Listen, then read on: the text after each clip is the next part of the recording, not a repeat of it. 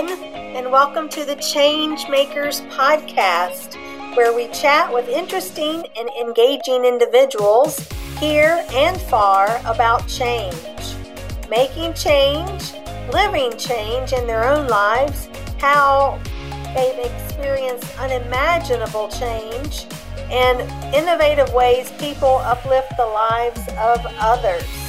We chat about triumphs over tragedies, mindset matters, and how we live out our life's purpose inspirationally.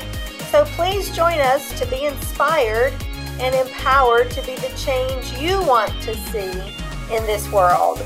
You know, we can all be change makers in our lives. Here's to the change you're about to bring forth.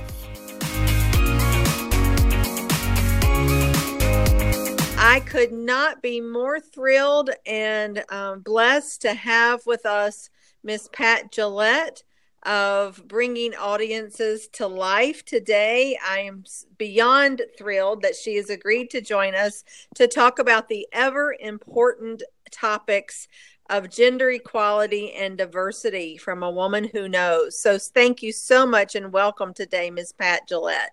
My pleasure to be with you, and thank you for doing all you're doing to spread the word.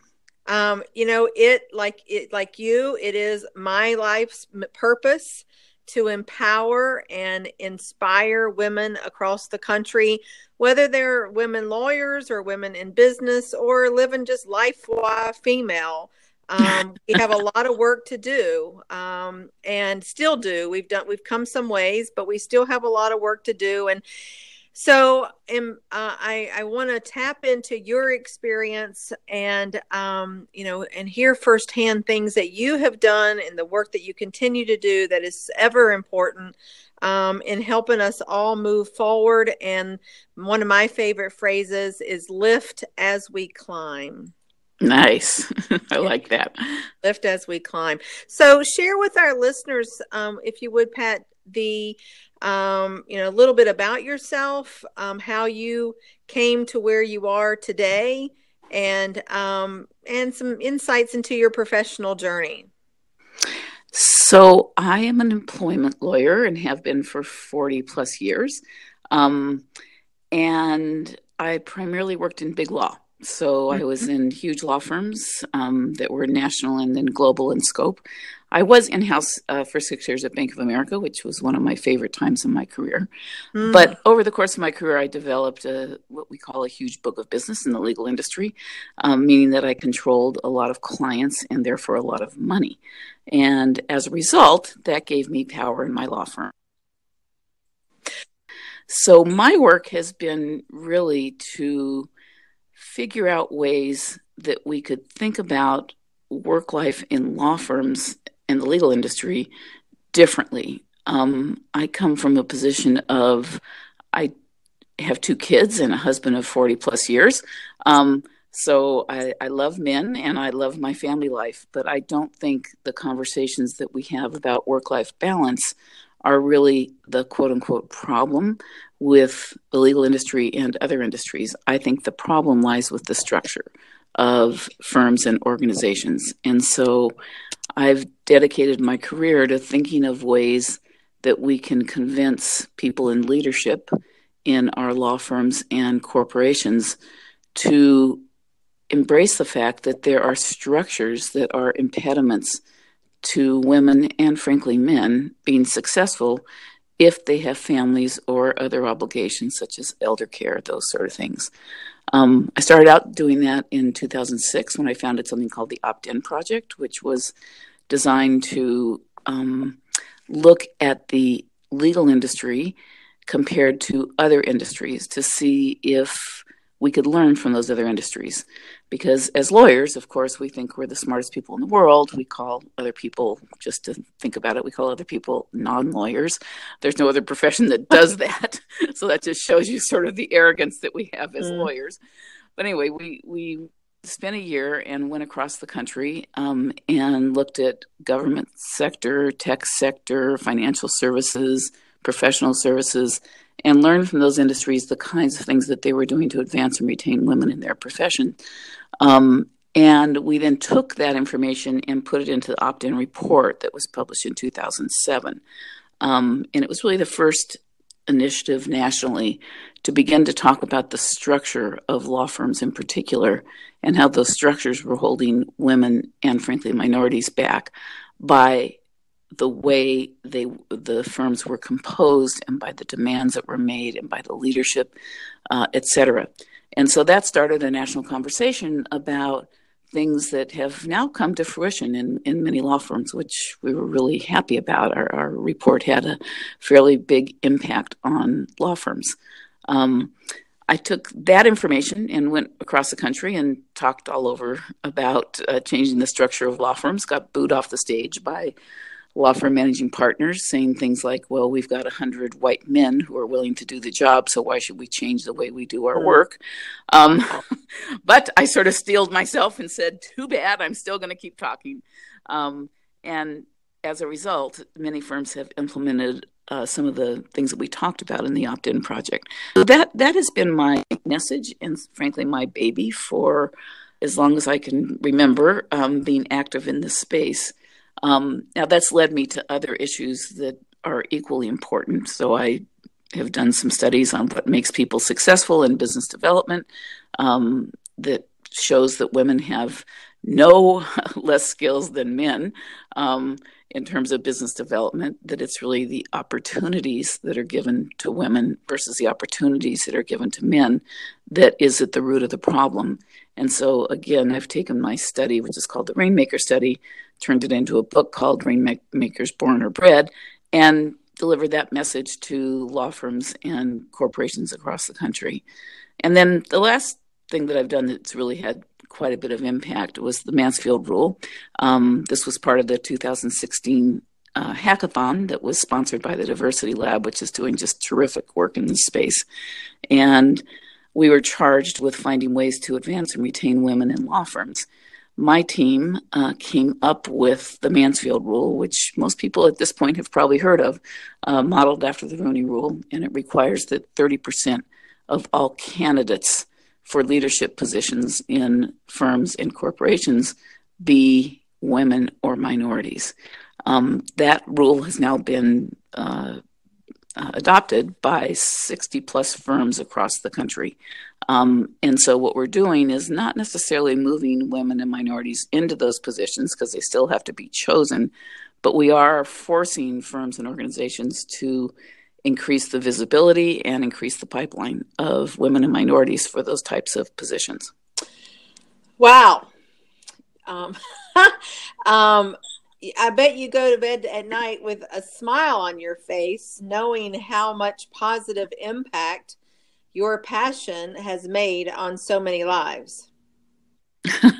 Well, it does make me happy. I'm someone who really believes that we have to look at actions that have impact. And I think that for too many years, what we've been focused on is what I call the check the box mentality. Mm-hmm. Let's have a diversity coordinator. Let's have affinity groups.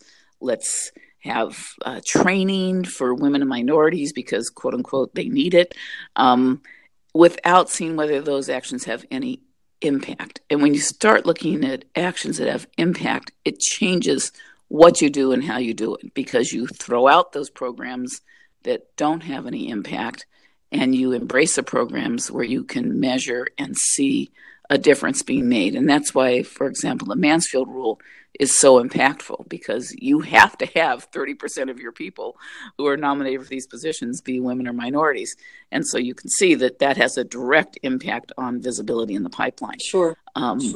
So, yeah, I do smile occasionally and say, yes, I feel good about the things that I've done with the help of a lot of other people. I don't mean to say that I've done these things by myself. Sure.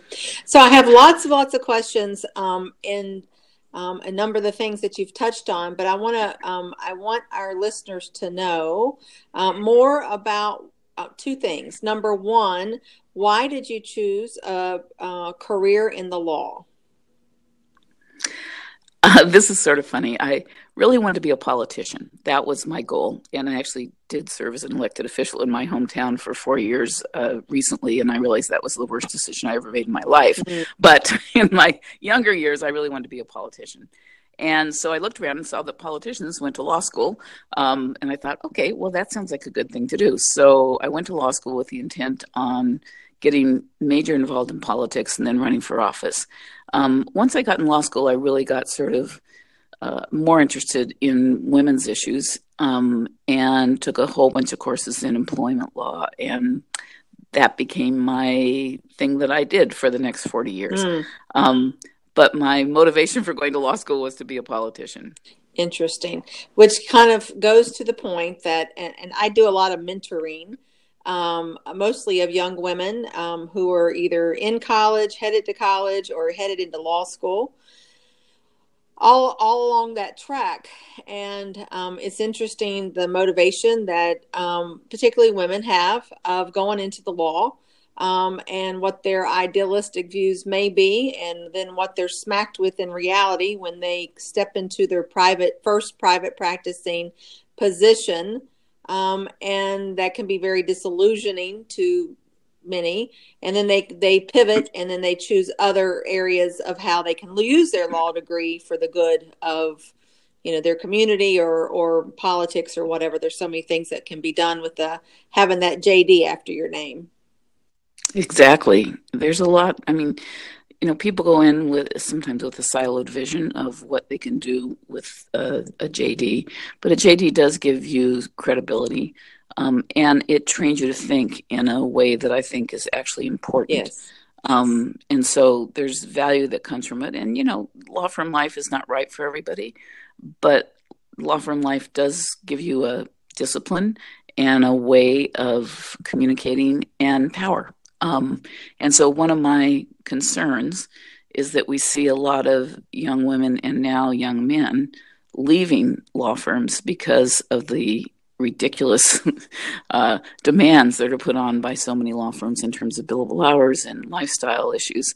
And they lose that power that they would otherwise have, right, to have big impact on some of the legal issues that are so important in our country. So, one of my real goals is to find ways that we can make it more attractive for this next generation of lawyers, men and women, to stay in the game, because I just think it's critical that we have people in our big firms and other firms that are going to have the power to make an impact on some of these important issues. Absolutely. And I want to ask you more about that. But my second outline question is, so when you chose law as a profession, how is it, did you serve in, you mentioned big law, but did you go straight into big law? Well, big law was defined a lot differently. Sure. When I was doing this in 1976, when I graduated. So I went to the biggest firm that did employment law at the time in San Francisco, which is where I live. Mm-hmm. I then went in-house for 6 years at Bank of America, as I mentioned. Right. I then went to a small boutique firm for about 6 years where I headed up their litigation practice. And then I went to Heller Ehrman, which was a big firm at the time. Mm-hmm. And then ultimately I took my team and went to Orrick, yes, which is where my last firm I practiced at. Yeah. So Orrick, massive firm, does great work. Certainly big law by even today's standards, when there are mind-blowing numbers. I think you can correct me if I'm wrong, the largest firm is Denton's at about 4,800 lawyers. Yeah, I don't keep track of who's the largest, but that sounds pretty large to me. I can't even. That's just a hot mess right there. Exactly. But I'm sure you saw, in addition to your training as an employment lawyer, you had more instances that you could probably record in a book of blatant women, really just women issues, which are not women issues, they're human issues, but of women being held back, not afforded the same opportunity as their male counterparts. Can you talk just a little bit about that? Because that had to have impacted when you were in the middle of all of that as an employment lawyer, seeing what you saw, and no disparity towards Orrick or any other law firm. It's just, as you say, and I want to talk more about the structure what you saw, from your observation when you were in the practice of law?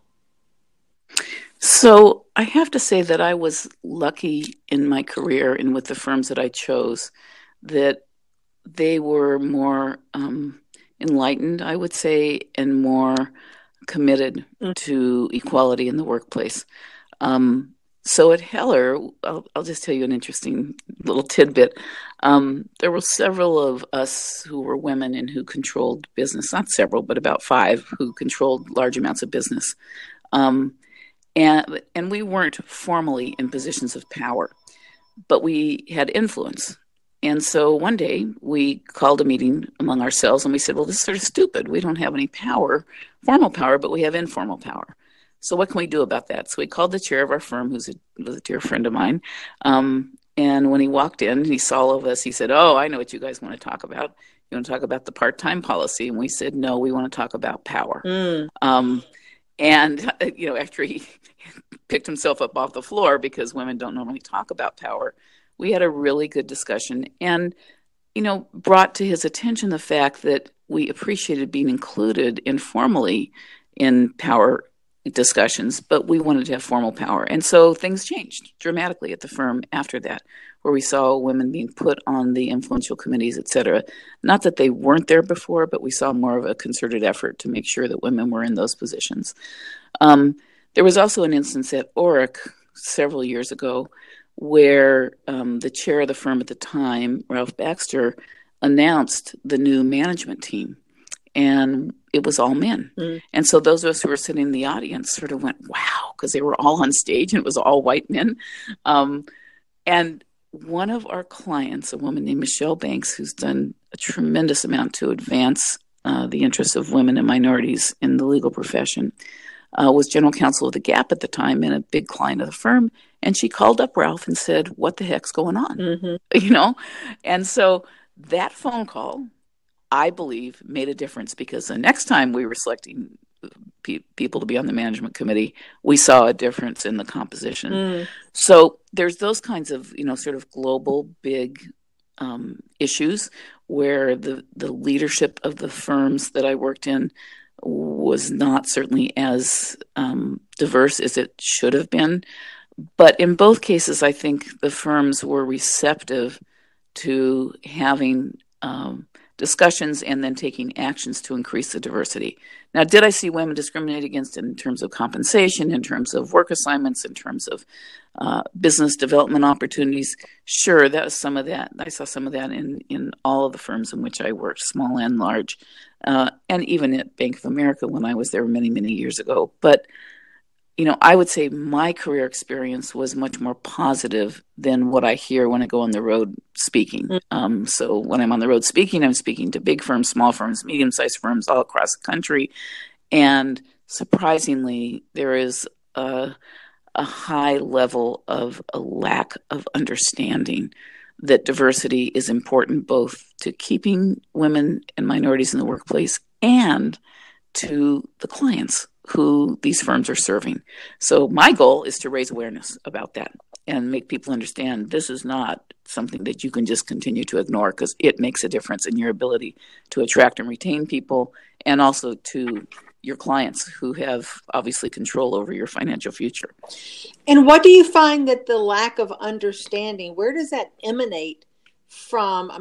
You have to almost be hiding under a rock not to have read just news articles or, all of us who've been in the legal services world for any amount of time, you have all kinds of legal journals and the ABA and there's so much attention paid to gender equality, implicit bias, gender pay gap, the diversity issue. After at least 5, if not 10 years with more direct focused, what do you hear leadership saying as to what their lack of understanding? What do you see the disconnection to be? So I give a presentation on implicit bias that I say, who me, ? Recognizing implicit bias, because a lot of what is happening, in my opinion, in the legal industry rests in implicit bias and, to be blunt, ignorance. Yes. Some of it's intentional still. There are some firms that I think intentionally don't want to have diversity at the top, or they don't care. So there is some of that goes on. But a lot of it has to do with not recognizing the biases that we bring. And that is sort of compelled and furthered by my comment about actions that have no impact. So you see firms that say, what are we supposed to do? We train women on business development and they still don't have a lot of business. So it must be them, right? It must be them. And besides, they're just going to leave and have babies. And so, why would we invest money in them? That mentality exists. What it doesn't take into account is the reason training women for business development, for example, is not sufficient is if they aren't given the opportunities to go out on pitches, if they aren't given the opportunities to have lead assignments in cases, if they aren't given the opportunity to inherit institutional clients, they can't do the same things their male colleagues do. And that's where the disconnect is.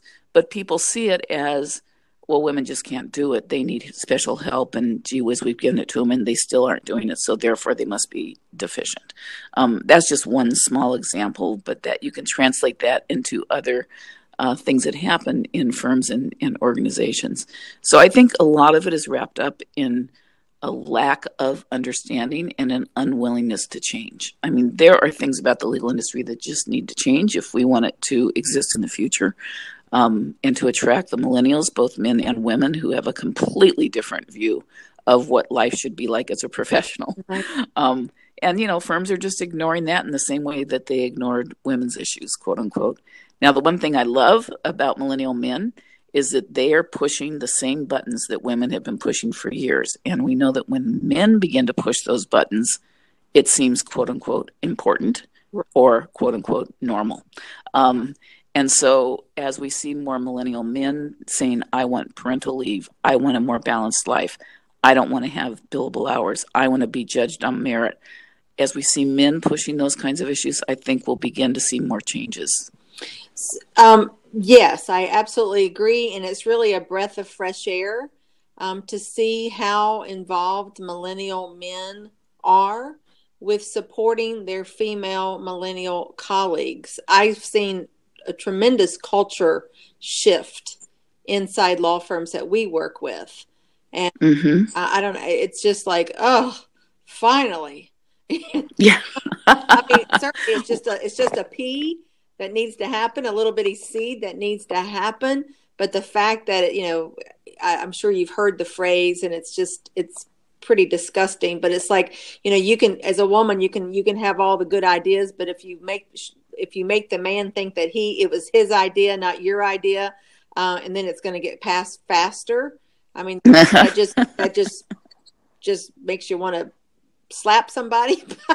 but to see that, that with this next generation of millennials, that they get the fact. I mean, there does seem to be more gender equality in the workplace in general, with the younger folks. And it's just, I'm not a researcher, so I can't really point as to why, but it's certainly, I've often said if our daddies would just go ahead and retire and go down to Florida and flip the leadership to the next generations, then, we maybe can see some hope in the floundering legal services sector, that they can recruit and retain the brightest versus the flight of these women lawyers around, years 4 to 6, it's an impossible work environment. Yeah, exactly. And, there is one other interesting phenomena that I've noticed, which is that baby boomer men, particularly those who have daughters who are at the end of their career, are actually being seen the light as well, because all of a sudden they're seeing reality hit their daughters or their sons, and they're saying, gee whiz, that's what they were talking about. I say it's not personal till it's personal. And yeah. So, you do see some baby boomer men, but you identified a really important point, and that is that a lot of these white men who've been in their positions forever continue to stay in their firms. And I'm not an ageist, obviously I'm older, but it's time to let the next generation take over and let these fresh new ideas come in and spur change in our industry.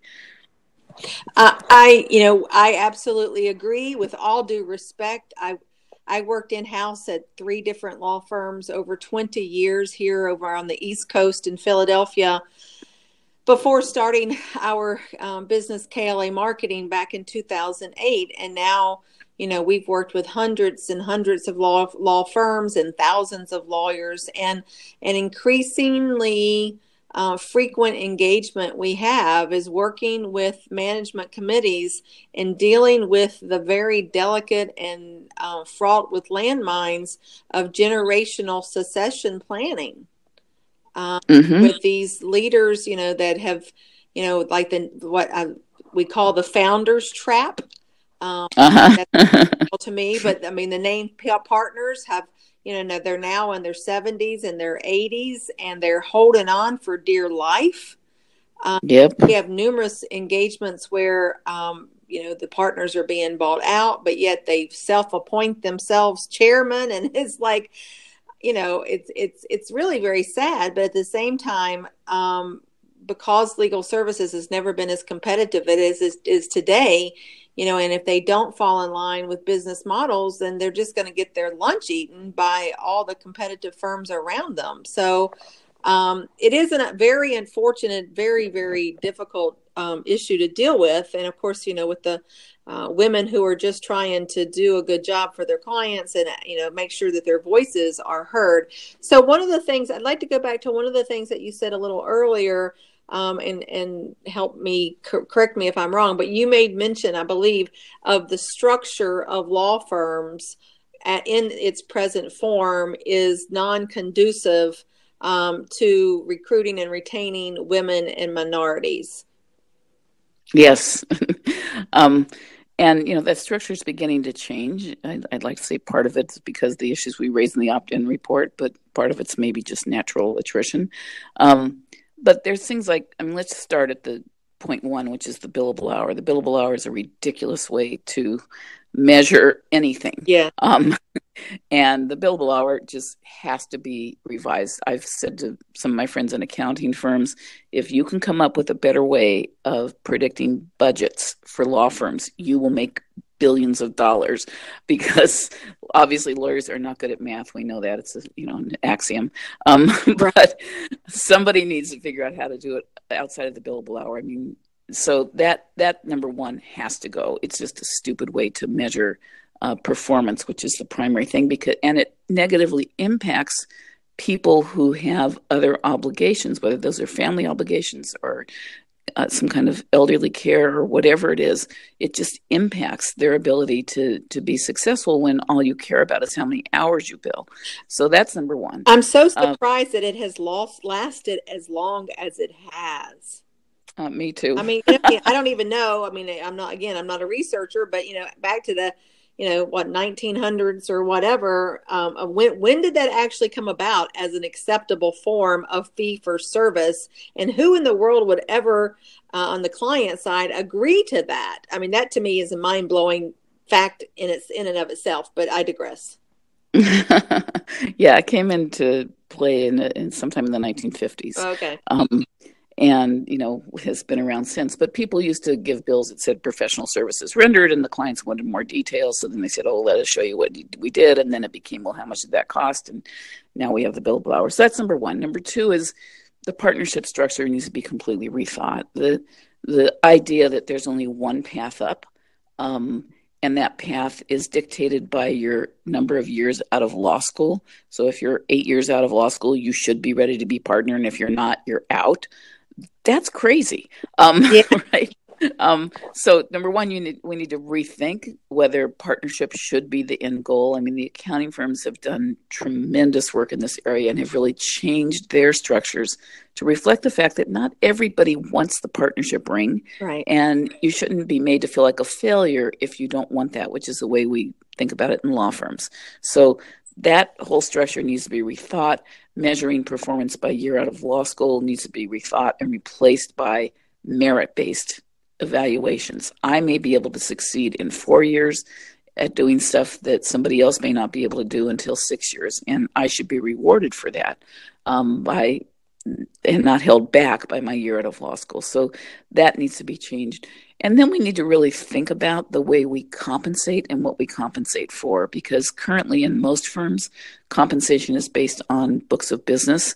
And as someone who benefited from that, because I had a large book of business, I have to tell you, I would have been willing to sacrifice some of the money that I made in order to keep people at the firm who were critical to my success. But instead, we say, if you don't have a book of business, you get paid less.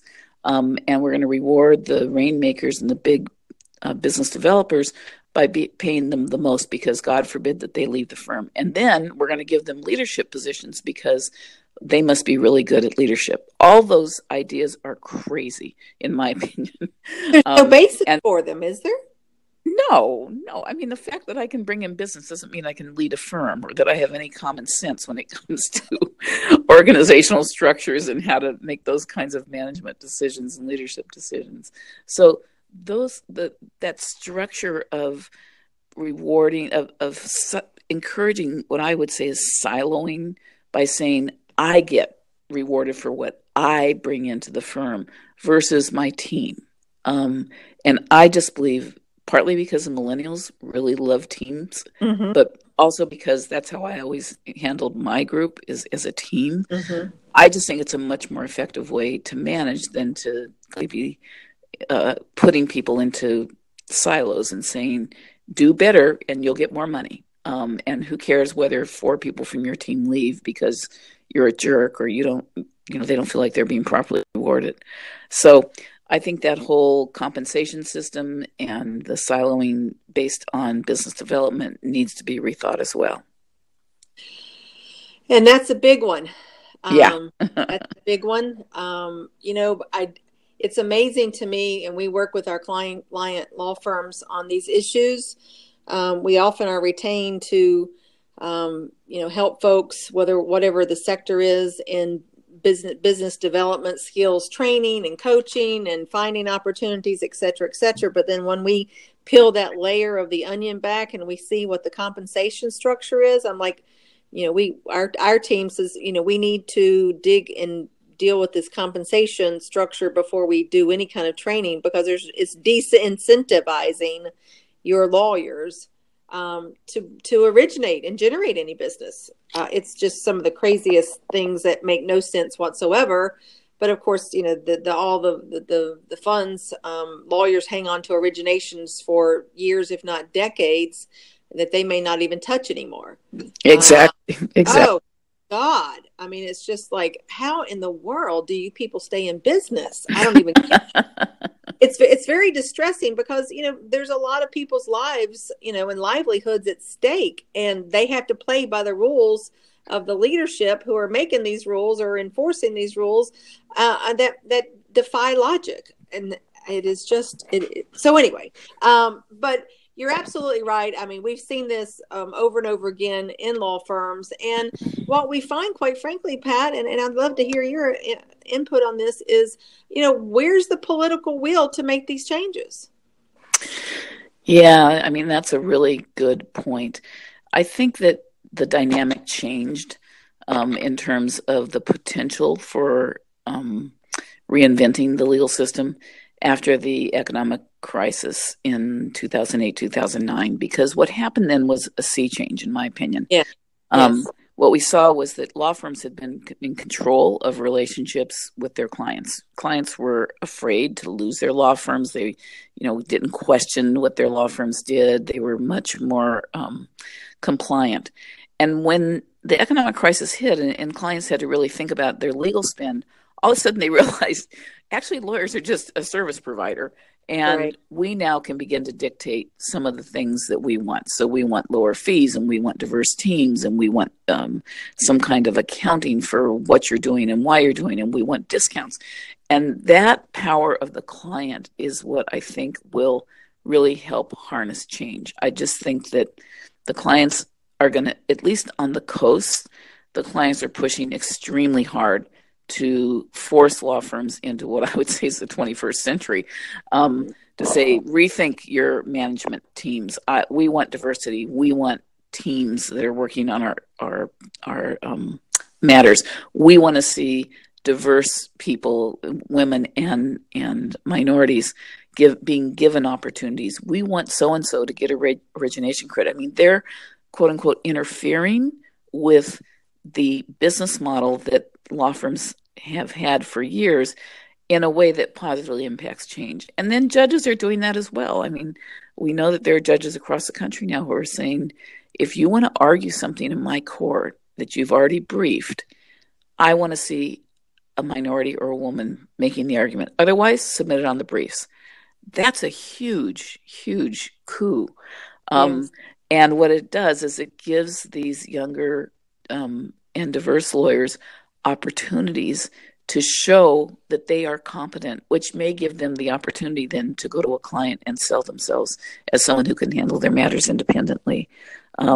So I think that clients, the judicial system itself, and then the millennials, I come back to them, they're just going to keep pushing because they're speaking with their feet. They're walking, and law firms can't afford to not have the next generation of lawyers. So, that's going to be when law firms finally wake up and say, oh my God, we're losing all our younger lawyers. That's going to make a huge difference. And some have. I mean, I have a lot of optimism for the legal industry. Well, I love hearing that. I mean, we work with associate attorneys who are so hungry to learn. I mean, one of my crusades as a business owner and someone who's been in legal services for close to 30 years, in-house mostly, is, law schools. Mm-hmm. How do not equip and prepare law students for post-graduation life. I know that firsthand. My stepdaughter just graduated law school in May. My husband runs a law firm. And then I got them on the first, on day one of their private practice, where, the word marketing was never even, or business development wasn't even mentioned in law schools.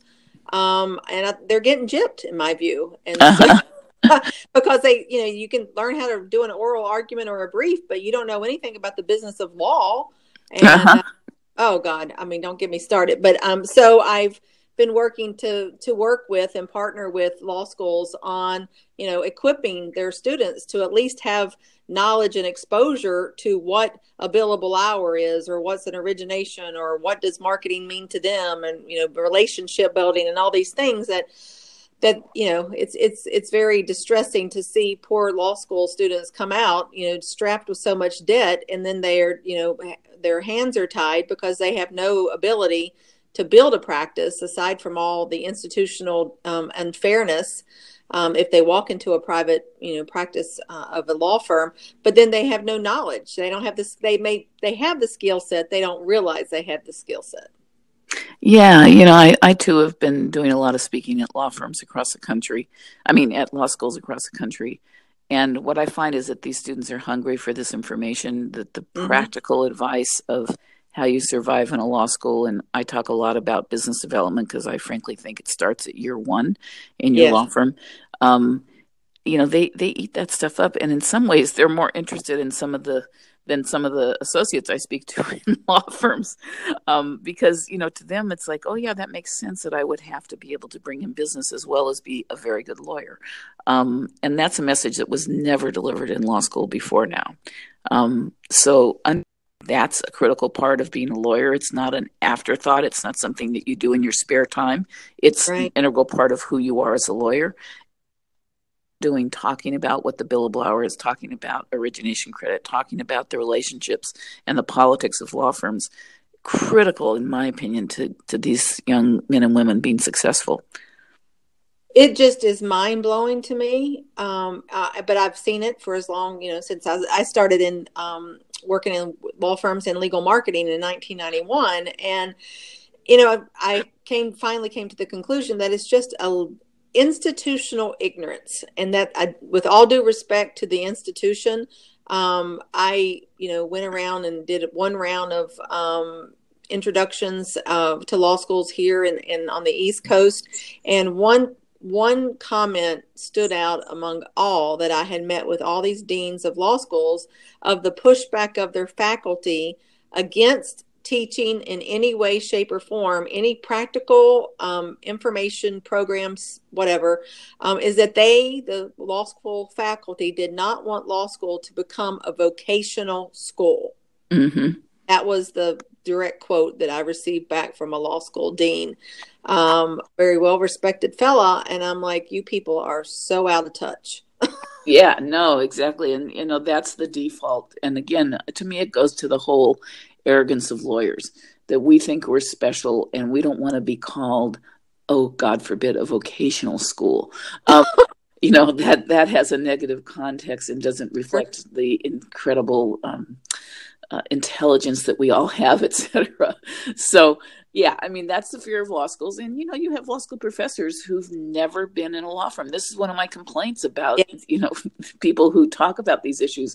If you've never been in a law firm, if you've never had to develop a client, if you've never had to work with a crazy partner, you aren't equipped to talk about what it is like to be in a firm and prepare these young people. What we know about millennials is they like to know what they're in for. Right. And so if the more we can do to bring reality to them before they enter the profession, the more likely they're going to stay. But, law school professors are worried about their own tenure and their own futures. And I understand that. But, it shouldn't be a zero-sum game. We should be able to supplement the many wonderful things that those professors are bringing to these students with some practical reality of this is what it's like. And, ask me questions, let me share information with you. I couldn't agree more. I mean, and that in itself is absolute mission of mine. Great. I mean, because I was in it for so many years. I saw it. I coached individually young lawyers and women lawyers, and it's just heartbreaking to see that they've done their work. They've done what they were told to do. They're high achievers. They did well.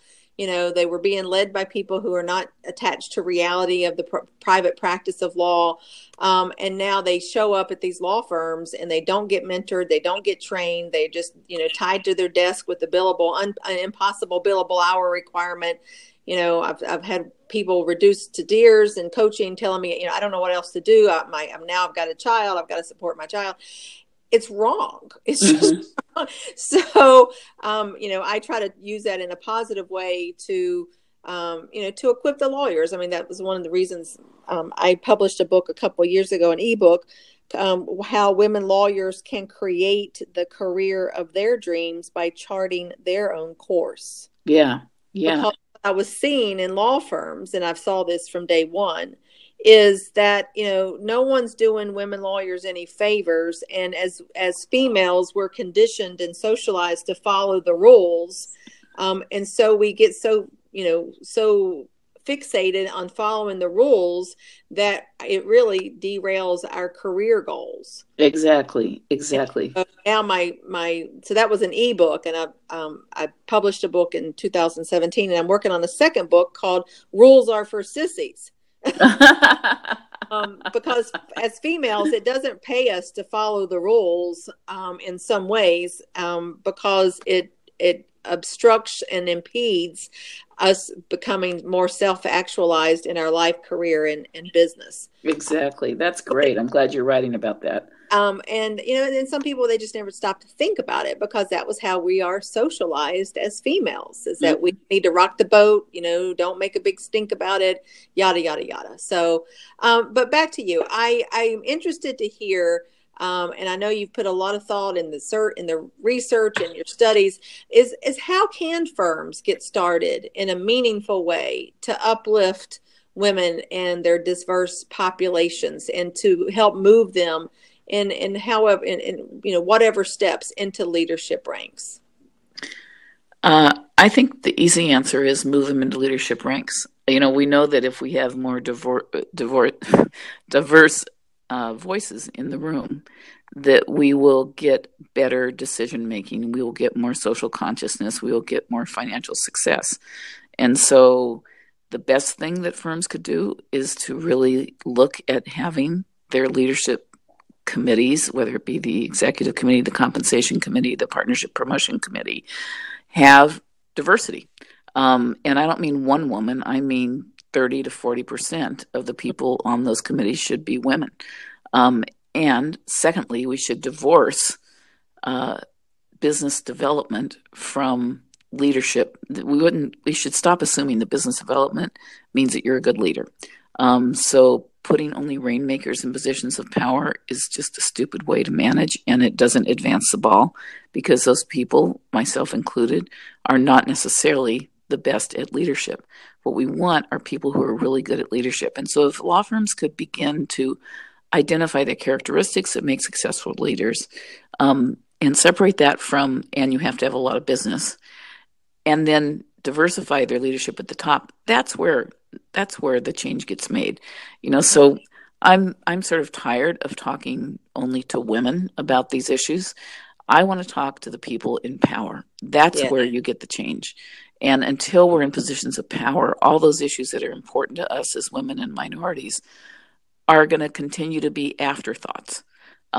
So my Machiavellian approach to this is you get women into positions of leadership, and then you see change in law firms. Then you see people having meaningful discussions about eliminating the billable hour, about thinking about partnership structures differently, about thinking about rewarding people by merit, about considering the fact that we're losing the next generation of lawyers because of the culture of so many of our firms. Those are issues that I think women are uniquely situated to talk about and to press for, but they've got to be in the room where the decisions are being made.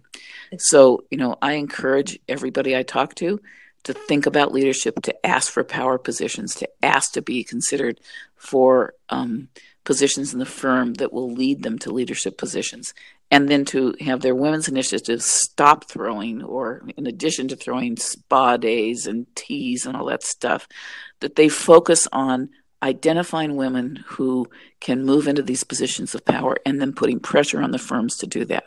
That's where I think the power is. Absolutely. I couldn't agree with you more. And we can do it. Exactly. We can do it. I mean, there has, so I believe that with every ending, there's a beginning. And I think that in our recent past, we saw, maybe from the, not to get political, but in the political season of 2016, we saw an uprising of women that we've never seen before, which I think should be an encouragement to all women that, when, I forget the phrase, but not from one, but for many, that when we gather together like-minded and we have a common purpose, we can, there's nothing that we can't do. Yeah. I just think that it's time for women to stop talking to themselves and stop thinking that if we do a good job, we're going to be selected or asked to the prom. Right. What we need to be thinking about is, how can we position ourselves to get into these powerful positions so that we can change our world? And I believe if we do that and we work together, which means that some of the queen bees that, like the idea that they're the only woman in the room, are going to have to get over that and either step aside or let other people climb the ladder with them and not push them down. So, it's not only men that keep women from succeeding, it's some of these queen bees that think it's pretty cool to be the only woman in the room. So, I'm with you. We've got to work together. We've got to have a common purpose, and we've got to be focused and strategic in the way we do it. Absolutely. And we can't thank you. And I know that you have a huge, broad reach across our country. You are one of the country's foremost thought leaders on gender equality and diversity. And so hats off to you for all the work and the tireless travels that you do. I see you're going to be on my coast in a couple of weeks with the up here in the New Jersey State Bar. I am. Got that invitation just yesterday. But let me ask you a couple of quick fun questions, and I want to be respectful of our time and our listeners' time. So, and I don't know if this is true or not, but if you had a daughter entering the private practice of law, what are a few gems of wisdom that you would want to impart to her? So I only have two sons, neither of whom is a lawyer. Okay. Thank goodness. Yeah. So first I would have told my daughter she should go to public policy school instead of law school, because I think it's a more interesting way to attack some of the big issues that are facing our country. But let's assume she didn't follow my advice. what I would tell someone, any young woman, whether it's my daughter or not, entering the practice of law, is be true to yourself, follow your passion. I think those are the two most important things. I loved my career as a lawyer. I enjoyed pretty much every minute of it. But that's because I was doing something I felt was really important, and I felt like it was being impactful. And then the third thing I'd say is you have to set priorities. You have to know what your limits are and what's important to you and to your family if you have one. And so, for example, for me, it was really important to be home with my kids for dinner every night. I love to cook. I'm a pretty good cook. I'm good at cross-examination and cooking. That's about it. So, I made it a point that I would come home and cook dinner for my kids, and we would have discussions around the table. And when they went to bed, then I would go back to work. So I would encourage my daughter or any young woman to know what your priorities are and make it a point to ensure that those priorities are met. And that means for a while, you may sacrifice some of your personal life. Because it's a hard job. Being a lawyer is a hard job. It's not an easy job. And anyone who thinks you just kick back and earn a lot of money is, in a fantasy world. So I would want her to understand that, there are going to be some sacrifices. But if you're doing something that you love and you're keeping your priorities straight, I think that makes a difference. Awesome. That's wonderful, sound advice, because I talk to a lot of girls in high school and some in college that they think they're going to take those LSATs, and I just want to scream. Because I'm like, oh, don't do that. But, I've reconciled myself to, there's many, many things you can do in a career in law. You do not have to be a private practicing lawyer, and having that JD will never actually hurt you. Yeah. So if you could give your younger self one piece of professional advice, what would that be? That's a hard question. Because I don't really regret anything that I did during my career. I would probably say, think a little bit more before you speak. I tend to be a pretty straight shooter, and there were times in my career, both in my firms and in court, when I spoke a little bit too soon before I thought through the ramifications. So I would probably say do that. I would also say that this wasn't so true of me, but I asked for a lot of opportunities when I was a young lawyer. I would have asked for more if I'd known that people don't get offended by you asking. Right. What it shows is ambition, and it shows commitment to the firm or the organization that you're in. So I guess that's something that I would have done a little bit differently, although I wasn't that shy about asking, as you can tell. Well, we find that in my work with working with women over what we call the confidence gap, and that's Russ Harris's book. Is that women don't ask. They don't ask, they don't ask. They don't ask for things for themselves. And that's a whole thing that goes back to confidence, which we do a lot of work with. So last question, and these are fascinating. I hope this is fun for you. But so totally unrelated to legal career, your work with your bringing audiences alive, and you do a lot of pro bono work in a lot of different organizations. But when you are not consumed with your professional responsibilities, how do you enjoy spending any leisure time? So I have 3 things that I like to do in my leisure time besides swimming. I love to swim.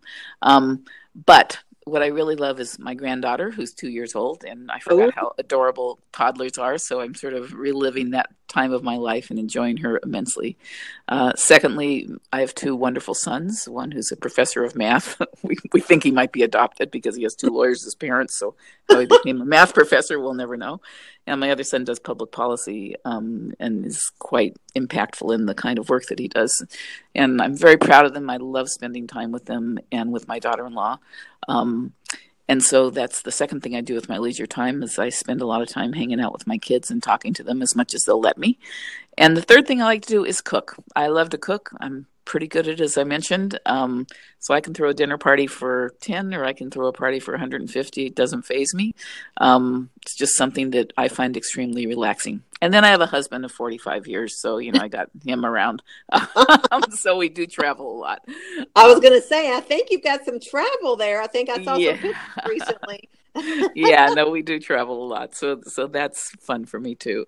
But, Kim, I also really love giving back to my community. So as I said, I did run for office. That was, for the first 2 years, it was pretty interesting. The second 2 years, not so great.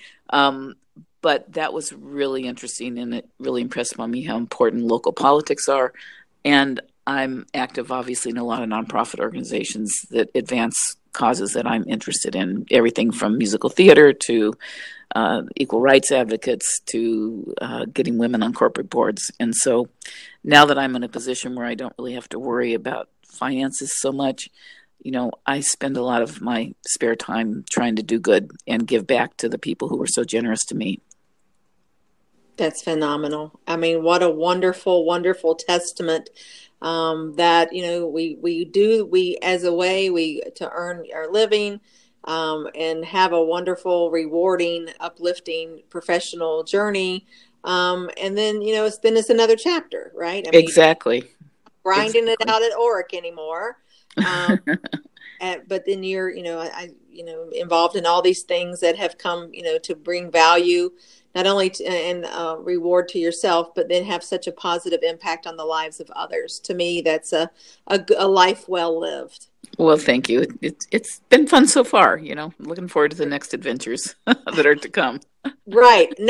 Always next to come. The best is yet to come. Exactly. Well, thank you so much. That concludes my questions, and I want to be respectful. This, to me, has been absolutely amazing. Appreciate your time and your willingness to share with us and our listeners. We love connecting with discipline experts that have and continue to make an impact in their chosen field. And, near and dear to my heart and a mission and crusade that I'm on is to uplift and inspire other women. And you are certainly a role model for us all. Well, I think the same of you, Kimberly. So thank you for doing everything that your organization's doing and for spreading the word so widely as you have. So many thanks from those of us who are more senior in the industry. We appreciate the additional help so much. We all do it together. And I look forward to seeing you on your coast in a couple of weeks. Yeah, I'll see you in a couple of weeks. That's right. Women Legal Conference, yeah. Yeah. All right. Well, thank you so much for inviting me to do this and for your really interesting questions and for all the information about what you all are doing. That's really great. Wonderful. Take care. Thank you so much, Matt. Take care. Bye-bye. All right. Bye-bye.